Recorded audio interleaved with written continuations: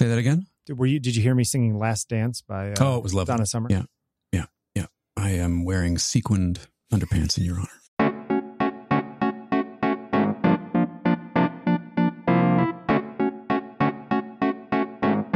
All right. So Take 47. Well, I feel like okay. you're Francis Ford Coppola and I'm Martin Sheen. Here's my question, though.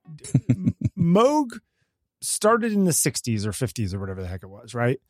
Made it to the 80s. Yeah. Died.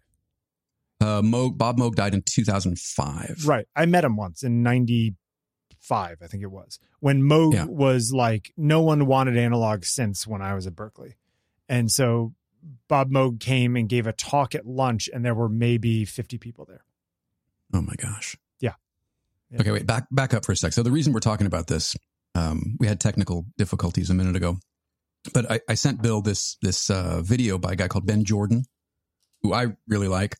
And he was talking about the recent acquisition by a private equity company of Moog, and now the subsequent firing of layoffs, whatever, of their workforce in the States.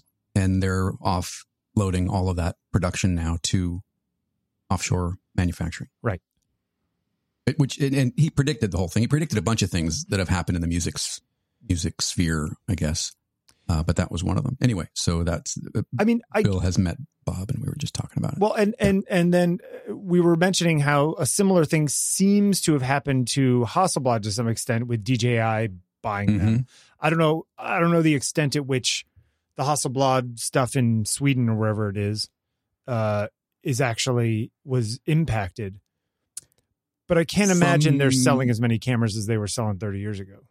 Yeah, I won't say who. Yeah. But I know for a fact that I was told that nothing happens at Hasselblad anymore without going up the chain to DJI. Yeah, but it's not it's not its own entity. It is beholden to the higher ups at DJI. Yeah, whoever owns it, China somewhere, right? Yeah, I mean, listen, here I guess my question is, if the same is true of Olympus selling their camera division to private equity and starting their own little side company or whatever it is because somebody thought it was profitable. If these companies aren't profitable, they're not there as nonprofit, organizations, right? They're there to sell things to make money. Yes. Right? I think the thing that with Moog specifically, Ben goes into details about these sort of sweetheart deals that retailers like Amazon and Sweetwater have with manufacturers and how they inflate the price of certain things, but subsidize certain other things and how, what a big game it is. Sure. And within the music space, there's another company called Behringer, which has come under fire, for doing knockoffs. Ben goes so far as to call them counterfeits of Moog products. There's a Moog Model D. There's a Behringer Model D that is not the same thing, and it looks the same, might even sound eerily similar, but the internal components are not the same. And they have knockoffs of, the Moog Grandmother and the DFAM and, the ARP 2600 is another one that they have. And so it's weird. Does that devalue the legit hardware, or does it increase the value because people are going to want the original, or do they care? Well, I guess the question comes down to whether is the value of the hardware in it being original OEM something or rather, or is the value of the hardware in what people do with it? Because these are tools to make stuff, right? If somebody's making great music with the Behringer fake Mini Moog, like, who's to say that that's wrong? Okay, well, see, and that's where I wanted to go with this. Is Ben's very clear that all of these things are luxury items. Sure. Do you need all that to make music? No. Do you need all that to even sound like a Moog? No. You can do a lot of that with free VSTs and samplers and etc. So where we can bring that into photography is, if you have a Sony camera, you can buy the G Master, right? Sure. super serious lens, or you can buy the Viltrox or the, whatever lower tier, even Sigma to a degree, lower tier lens. Sure. And is that good enough? Of course. Like, have we just overall, has the creation of art been relegated to good enough? I guess. I definitely think in the photography space, I mean, you want to go back, you could even talk about those Kiev Hasselblad 500 knockoffs. Oh yeah. Yeah. Right. Those were Soviet literal copies of 500 CMs and stuff. Right. Mm-hmm. But certainly it's sort of like with the cell phones or with cameras, like everyone says, it's hard to buy a bad camera nowadays. It may not be the camera that you prefer for whatever small reason, but certainly the image quality you're going to get out of any modern camera that you spend more than $500 on is going to be pretty darn good. Mind-blowing compared to 20 years ago, right? So have all of these things become commodities, and that's why all these companies are having a hard time differentiating or charging or charging more or even coming out with new products, because everyone's like, yeah, but this thing I've got is already good enough. Right. And that's the thing is good enough good enough. Right. Yeah. I mean, listen, and to your point about I still the like Kiev, my 10-year-old camera, right? Like, and that's fine. But yeah. Sorry, you're cut you off. Kiev. I was just going to say a Kiev 88C medium format. I'm looking on eBay, 6x6 with the RSAT 80mm 2.8 and a TTL spot finder. Yeah. 2 film backs, 500. Yeah. Now, I mean, you could, I bet you the equivalent Hasselblad, an old CM that you're going to buy, is probably about $2,000 now with the same stuff. Just because of the crazy film people out there. That secondary market we love. No, absolutely. I'm just saying that like the price of those things has probably doubled in the last 5 years, right? Because of right. And so, are you going to get 4 times the camera for 4 times the money? Right. I don't know. I mean, I've only ever played with one of those Kievs like for a second once. Here's a 500 CM with an 80mm 2.8, 2500. Yep. 500 CM with a planar 80mm 2.8 and an A12 finder 1350. Man, I should sell mine. But still, significantly more than $500. I bought my CM with the back and an 80 2.8 for I think $700 on KEH when I got it in 07. Was it you that I was talking to that? Did you say that the Hasselblad digital back, like the retro digital back for the 500 CM, is not a square format sensor? It's rectangular. Ugh. It's the same sensor as mine. I think it's small too. It's not the size of a full piece of film. Doesn't that seem like a no-brainer to come out with something like that? Well, this talk about commodity, right? I mean, no one likes to really talk about it, but Sony makes like 80% of the sensors out there. Right. The sensor in my Fuji, the sensor in my Pentax, the sensor in your Nikon, the sensor in your Sony, the sensor in those are all Sony sensors from what I understand. Yeah. The sensor in the Hasselblad, the X2D, it's the same one that's in my camera, because how many manufacturers of 100 megapixel medium format photography is there really that big of a market for those that we can have multiple people vying for this product? Bill, you know what we should do? Start making sensors. That's right. I mean, come on. In your basement? How much could it cost? Yeah. How much could it cost? I've got a soldering iron. You and I invest $600 million in lithography machines. But, I mean, it's a big basement. We could do it. I mean, we probably could. We may have to level some things out and put in some support underneath the floor. But, yeah, I mean, I don't know. It's like, when people talk about brands going out of business, we've seen them come and go, even in the years that you and I have known each other. Sure. Olympus was on its way up, Micro Four Thirds, this, that, and the other thing. Like everything was blowing up. Oh, this is the future. People don't need these big sensors anymore. And yeah. And you know what? Who's still the boss of all this stuff? I guess is Canon probably. And then Sony. Nikon is way down. Sony somehow leapfrogged them. These people go up and down, right? I mean, I know a lot of people who worked at Nikon who no longer work for Nikon. Yeah. Well, and I mean, my gosh, the Nikon's latest camera, the ZF. Yep. shots fired at Fuji. I mean, it's a direct, you can't say that camera and the ZFC are not direct competitors to that Fuji kind of analog styling. And all of course, because they think, I think that they see the writing on the wall from all the younger photographers who like the old cameras. And they're like, well, I'd like the old camera look with the efficiency of modern digital, whatever. And people are buying the Fujis in large part because of that, or, what they think that is, this weekend right now, it's Monday, October 9th. This is the last day of this year's Eddie Adams workshop, and I'm not there this year because I'm flying out tonight. But for 34 years, it was Nikon as their main sponsor. And for the last few years, it's been Canon. Really? Yeah. Because, Eddie was a Nikon diehard. Wow. If he was still alive and saw the Canon thing on his barn up there, like, I don't, but they need the sponsor, right? They need the people. Yeah. So like, you can't blame them. Let's face it. It's not, I would imagine anyway, in that case, it's not who's got the better hardware. It's who made the better deal. Yeah. But the thing is that they all have good hardware. It's like no one, right. I don't think there's anybody who would say that the Canon R5 is not an amazing camera. Even people who don't use Canon, it's like, well, that's a great camera. Cannot go wrong.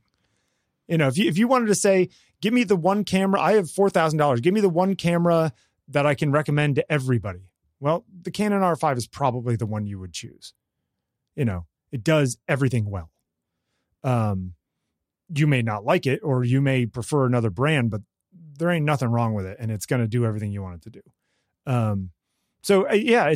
I look at this stuff and I feel for the fact that there's nostalgia for certain brands and the way things were done and that kind of stuff. But I also understand that this is all, do I believe that there are people at Canon photography division who believe in the soul of photography and really care about photography? Sure. Is that why Canon's selling cameras? No, they're selling cameras because they can manufacture cameras and make a profit from it. Yeah. I guess on some level, we want it to be different. Some of us, of course, want it to be different and lament the fact that it's not. Like Ben was saying about Moog, when those things were made in-house in, I think, North Carolina, I think it was, those people cared about what they were doing. And now he's like, do you think anybody, in some offshore factory is going to give a shit about what they're making? He's like, he said something like they're making synthesizers or pedals one day and cat food dispensers the next. They don't care. Well, okay. To your point, though, you're then arguing that the making of the tools themselves was an art, and now they're commodities. See what I'm getting at? Like that? Yeah. And I kind of want to believe that. Yeah. Yeah. But it may be that. I think that, do the modern Moogs, are they still built with actual analog components, or does it look like an analog thing on the outside, but inside it's digital? Yeah, you look at the little circuit board and it's all diodes, and it's not solid state. I don't know. I guess a diode is still solid state, right? Yeah, but not digital. Yeah, not digital. That's what I mean. Okay. I don't know, man. I like it. I try not to become too nostalgic about that kind of. I know what you're saying, and I agree with. It's sad that something that seemed to be working, something beautiful that seemed to be working, was destroyed because somebody wanted to squeeze a few more cents out of it. 100%. Yeah. And that's because what they can do over there is good enough, and it makes me question then, Bill, if the tools that we start using are just good enough. And because we have to put out so much content, that becomes good enough. Where does that leave exceptional? Where does that leave? Does art then become just good enough? Okay, let me ask you a question here then. What if the ones that came off the factory line in America actually broke down more than the ones that came off the factory line in Thailand or whatever? Would you then say that the ones that were made by people who didn't care somewhere else were actually better? They're doing the job better that they're made to do. And that's a great question, and it's one that's hard to answer, because we're not just we're not just talking about manufacturing. I mean, there's a pride of workmanship, and because it's made by hand, maybe the yields aren't as good because that thing is wound by hand or soldered by hand or whatever it is. It's not done, just stamped out by a machine and then laser soldered or etched or whatever it is. Yeah. And you're also making that guy in that video, I haven't watched the whole thing, but he's also making assumptions that these people, wherever these things are made, don't care. Just because they are not making that specific thing all day long doesn't mean that they don't have pride of work. Entirely true. Entirely true. There are a lot of assumptions being made, and I grant you that. Yeah. I just wonder. Yeah, it just had me wondering around. All of this stuff has, I guess, wondering and questioning. To your point, I mean, that's a great point. If the yields are not as good. It's hard to argue against modern manufacturing techniques. You don't see cars on the side of the road with their hoods up anymore. And when we were kids, you did, because cars don't break down. There's people, things have gotten better, and people may lament and say, I loved my car from the 1950s. You mean the one that you had to change the oil every 600 miles because the bearings would, you know what I mean? Yeah. And some of them would say, yes, exactly. That's exactly why, because I like to sit around on Sunday and change my oil. And I remember sitting in cars when I was a kid and pumping the brakes because my father was bleeding the brakes. Yeah. I'm sitting in the car pumping, my legs burning, Some people keep going, Billy. Keep exactly. Going. And some people have nostalgia for that. And I'm like, oh God. I mean, I guess it is a matter of perspective. I watch, Brian Setzer? Yeah. From Stray Cats? Sure. So he's, I don't know whether. How old is that guy now? Oh. Keep going. I'll look 60 it up. 60 something? Yep. 70, maybe in his 70s. Anyway, I couldn't get whether he's just a Gretsch guitar user and sort of fan, or whether he has a stake in the company. But I watched this video, and he was talking about when Gretsch started making guitars again. Yep. They wanted, they couldn't get the sound that they were looking for, and they came to Brian because he collects all these guitars. Let's go play with your old ones to see if, yeah. Yeah. And what they ended up doing, a friend of Brian's apparently is a doctor and had access to a CAT scan machine. And rather than taking apart one of his sort of prized 59 Gretsch hollow bodies, they CAT scanned it to see how it was constructed, because nobody who was still at the company knew how they were made anymore. Right? So, see, that sounds like some good social media PR right there. Yeah. Wouldn't you think there would be drawings somewhere? But anyway. Yeah. So they CAT scanned this thing to see how it was made, and the kind of, they looked at what kind of wood it was, and they ended up going back and starting to make these hollow body guitars the way they used to be made. Now, it means they're more expensive. It means they don't sell as many of them. Sure. But to the people who use and collect, I mean, I'm not a musician, so I can't really speak to this, but for people who are guitar players and aficionados, there apparently is a difference. Yes, that is true. Between a 59 Gretsch and a 1987 Gretsch. Sure. Whatever. I guess it's the same thing around like Les Pauls and Fenders, where people will insist that, the older Fender guitars and the hand wound humbucker pickups and blah, blah, blah. In the same way, I like the shutter in a Leica M4, but the M3 was whatever, and I hated the winder, and it just feels different. They changed the weave of the cloth in the cloth shutter, and I can tell. I can tell the difference. It's now a tighter weave, and boy, I can. Yeah. So I guess, is all of this just do we want these things to be true? I think we like to fetishize all this stuff. We like to think that it's these small little changes that really matter. It's a little bit like what we were talking about last week with the lens stuff, right? Mm-hmm, mm-hmm. It's like, I can't, unless it's some kind of crazy lens like the Lens Babies that Patrick uses and those kinds of things, which are trying to be bad in order to be good. Mm-hmm. Intentionally swirly and massive bokeh and all that. You're not going to look at something and go, oh, I can tell. All these lenses at f4.5, you're not going to tell the difference between them. They're all amazing and they're all perfect now. It's silly, but I mean, it doesn't mean that we can't. It doesn't mean that the M4 that I bought in 2007 doesn't mean something to me.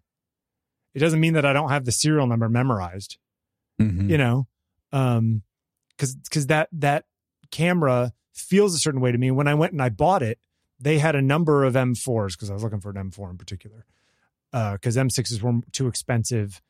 M7 had just come out, so there were no used ones. And I wanted an M4 because I was like, oh, let me just go back to the last old school one before it gets to be the M3s. The winders are a pain in the neck. So the M4 is sort of the sweet spot. And I went and they had 3 of them and I went, tsick, shk, tsick, shk. And then I went to the next one and did it. And it's like, well, that shutter and that the springs were different. You know what I mean? Like it was tensioned differently. Like it was, this one had been shot more, or this one had been fixed recently. You know what I mean? It's like, right. But it's like the one that I chose is the one that felt right to me. And it still feels like that, you know, not that I've shot thousands of rolls through it, but it's still my camera. And I think we like to think that there's some magic in there.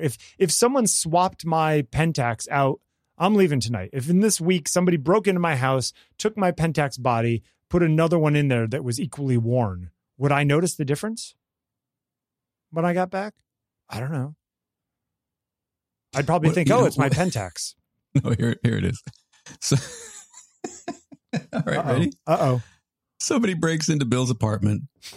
They take his Fuji, but a few days later, they return it with a note that reads, I see what you mean. Well, to be fair, I'm taking the Fuji with me because it's smaller. And if somebody wants to rob me of it in Paris, I will get the insurance money. God. Wouldn't that be funny, though? Yeah, I see what you mean. I see what you mean. Sorry. It comes back in a FedEx box. Yeah. A little C note there for the damage to the window. Yeah. Here you go. My bad. It's so wrong. When you travel, do you get stressed out when you travel? I should know the answer to this. Yeah, I probably do. I get stressed out about missing the flight or missing the connection, or, once I'm on the ground somewhere and Adrian and I are just kind of wandering. Yeah. Happy place. Yeah. I like being someplace else. I don't like getting somewhere. I don't like getting someplace. Yeah. Yeah. Apparently Air France told us that we were supposed to be there 4 hours before our flight. Oh my gosh. Really? 4 hours.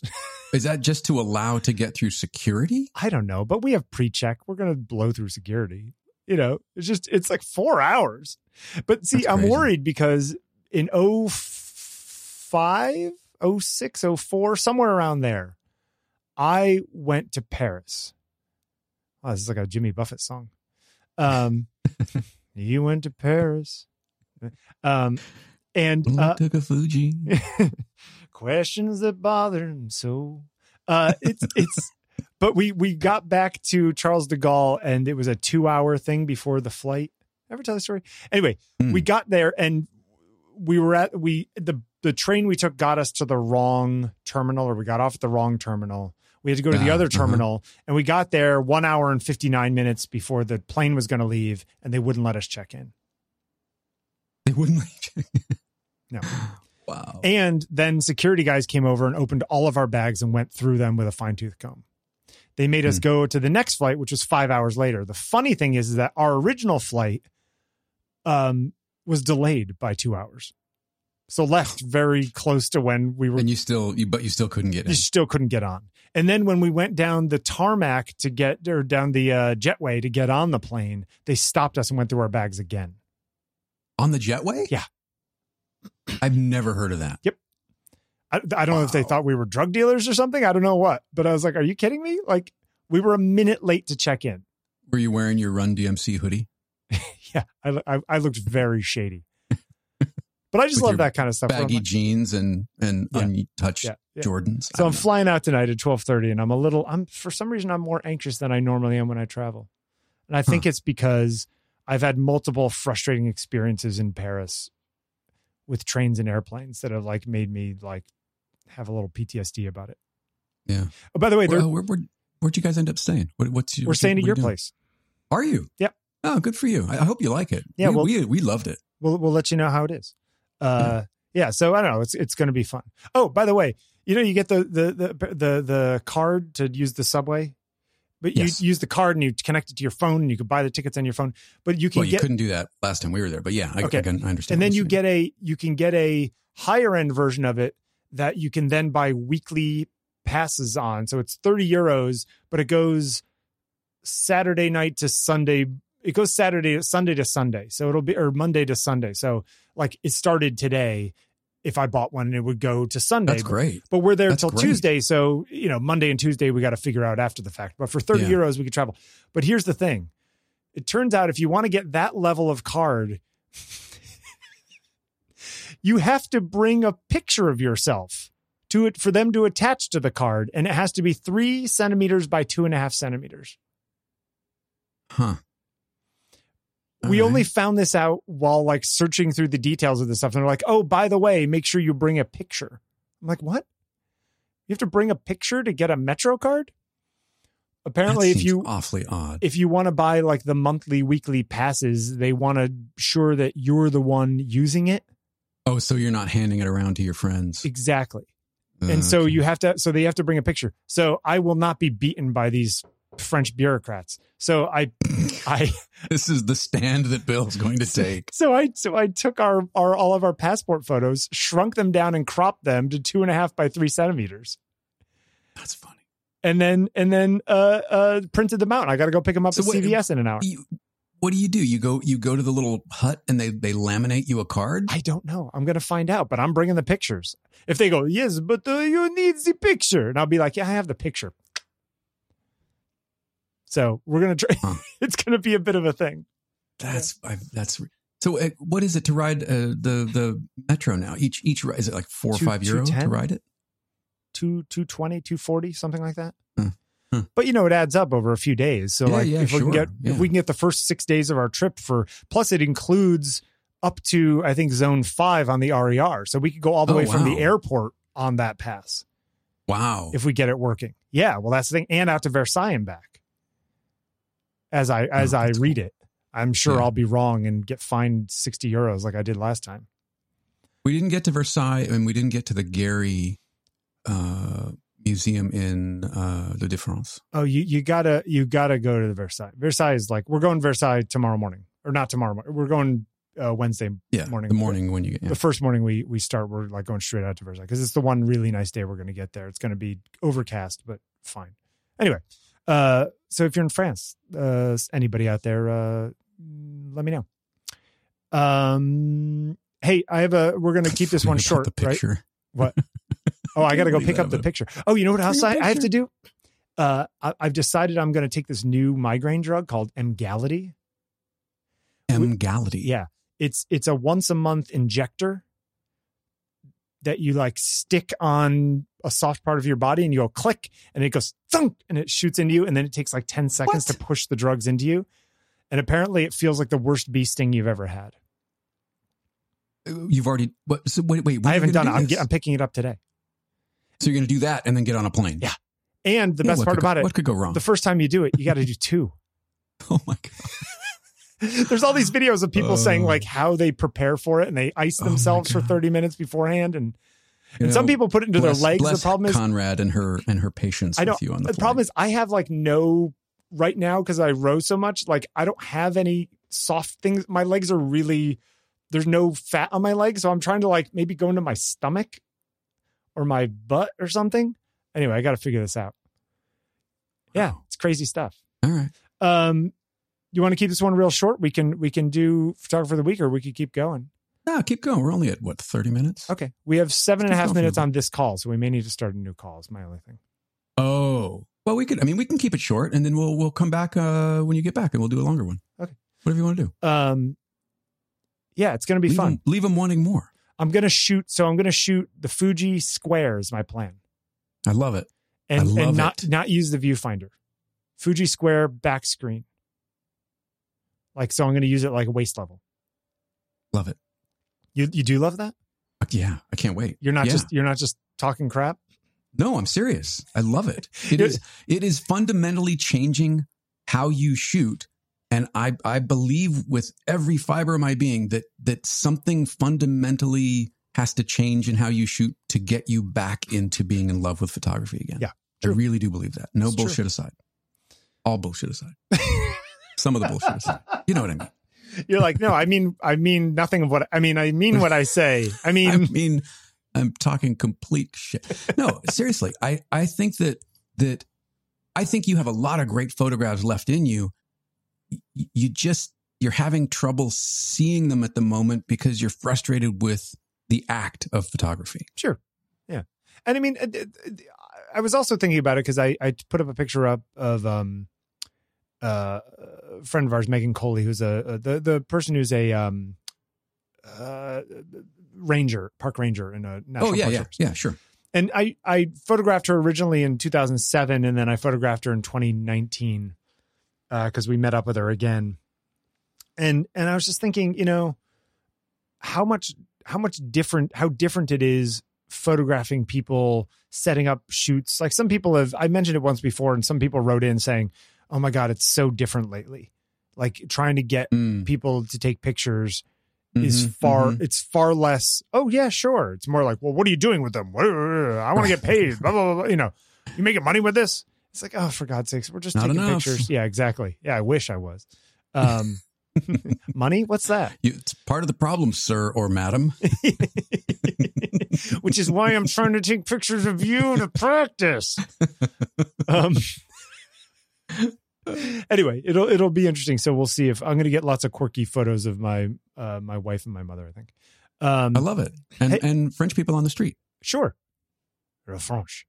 I don't speak French. I'm okay with Spanish and Italian. French, I can't tell where the words end and begin. Like it just sounds like one big thing of mushmash to me. Like I really don't hear it.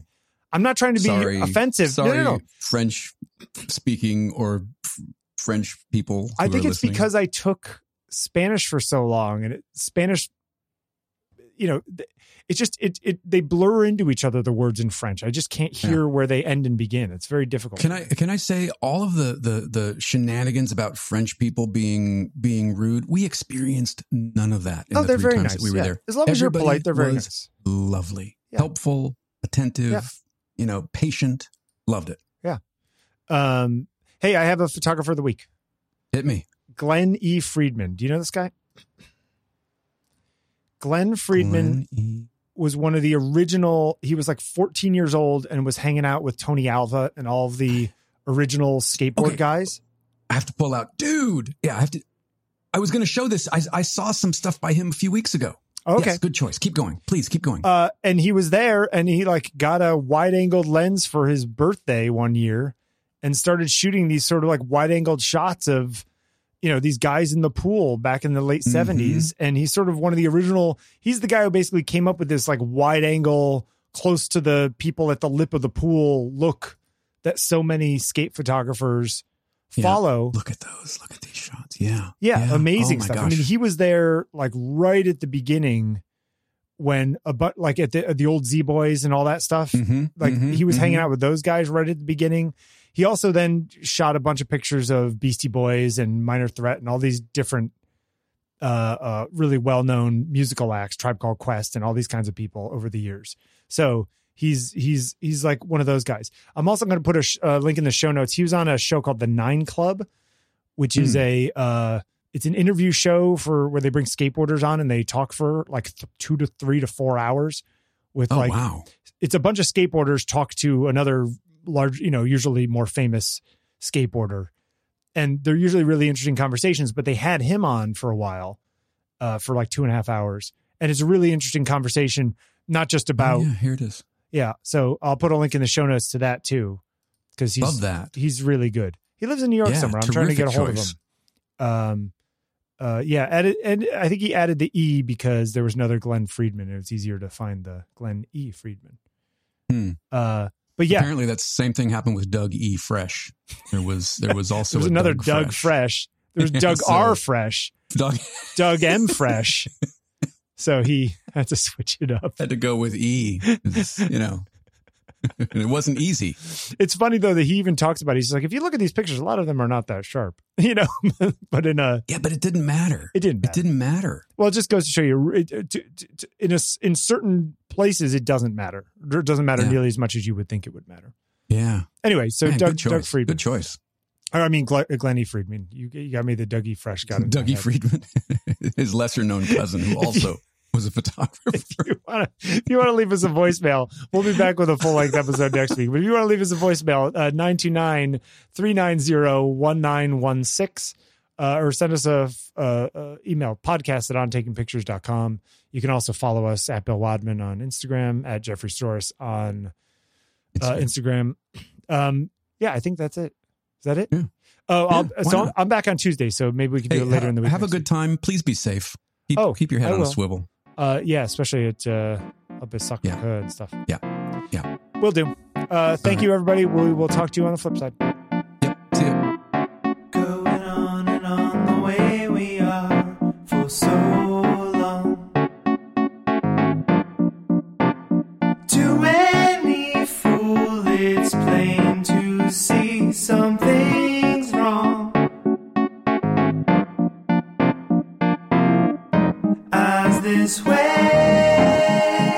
say what you wanna say, though I know your words will lay me out, so I can hear you think out loud. Going through your thoughts the way I have for too long. It's clear to me the way you see me is wrong. As this way